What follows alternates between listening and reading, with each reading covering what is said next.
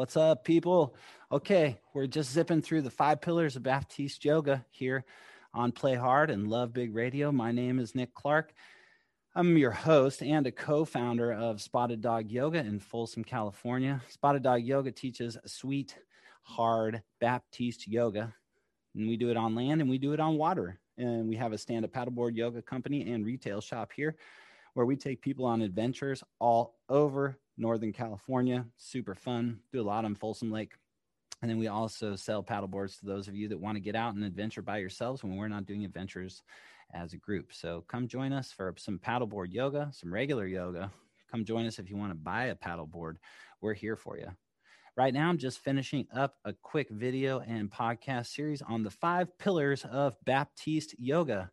The first pillar of Baptiste Yoga is Drishti. It's your focal point. The second pillar of Baptiste Yoga is Ujjayi, which is your breath. The third pillar of Baptiste Yoga is your foundation, your hands, your feet, and your core.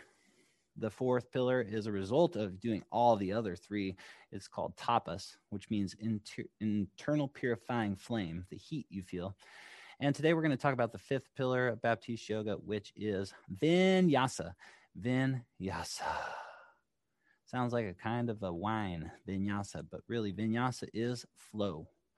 And flow is a result of putting in all the hard work on your yoga mat with your Drishti, Ujjayi, your foundation, and creating heat. You start to move your body in a more fluid motion from pose to pose, and within each pose, you start to discover and see new possibilities and feel empowered because of the way that you're moving your body. And then you feel less locked up and less tied down to the things that no longer serve you on and off your yoga mat, less locked up to the thoughts that are keeping you from paying attention to your breath, less locked up to the distractions and the people that are around you in class, less locked up on those things outside of the yoga class, like alcohol or lack of sleep that don't serve you, poor nutrition that don't serve you. When you're in vinyasa, you start doing things that are representative of who you are, your core. That's when you know you're in flow.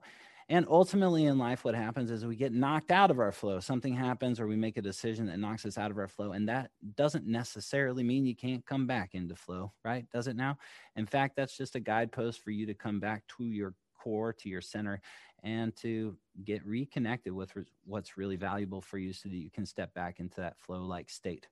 I'll do another podcast later on that's a little bit more in depth in flow because I think flow is a really big thing, and it'd be really great to get some insight from other people around what it feels like to be in flow. For me, it just feels like being present, being connected, being honest, and enjoying every single breath. You can enjoy every single breath with us at Spotted Dog Yoga here in Folsom, California. You can do it on land or on paddleboards with our cool paddleboard yoga program that starts in May.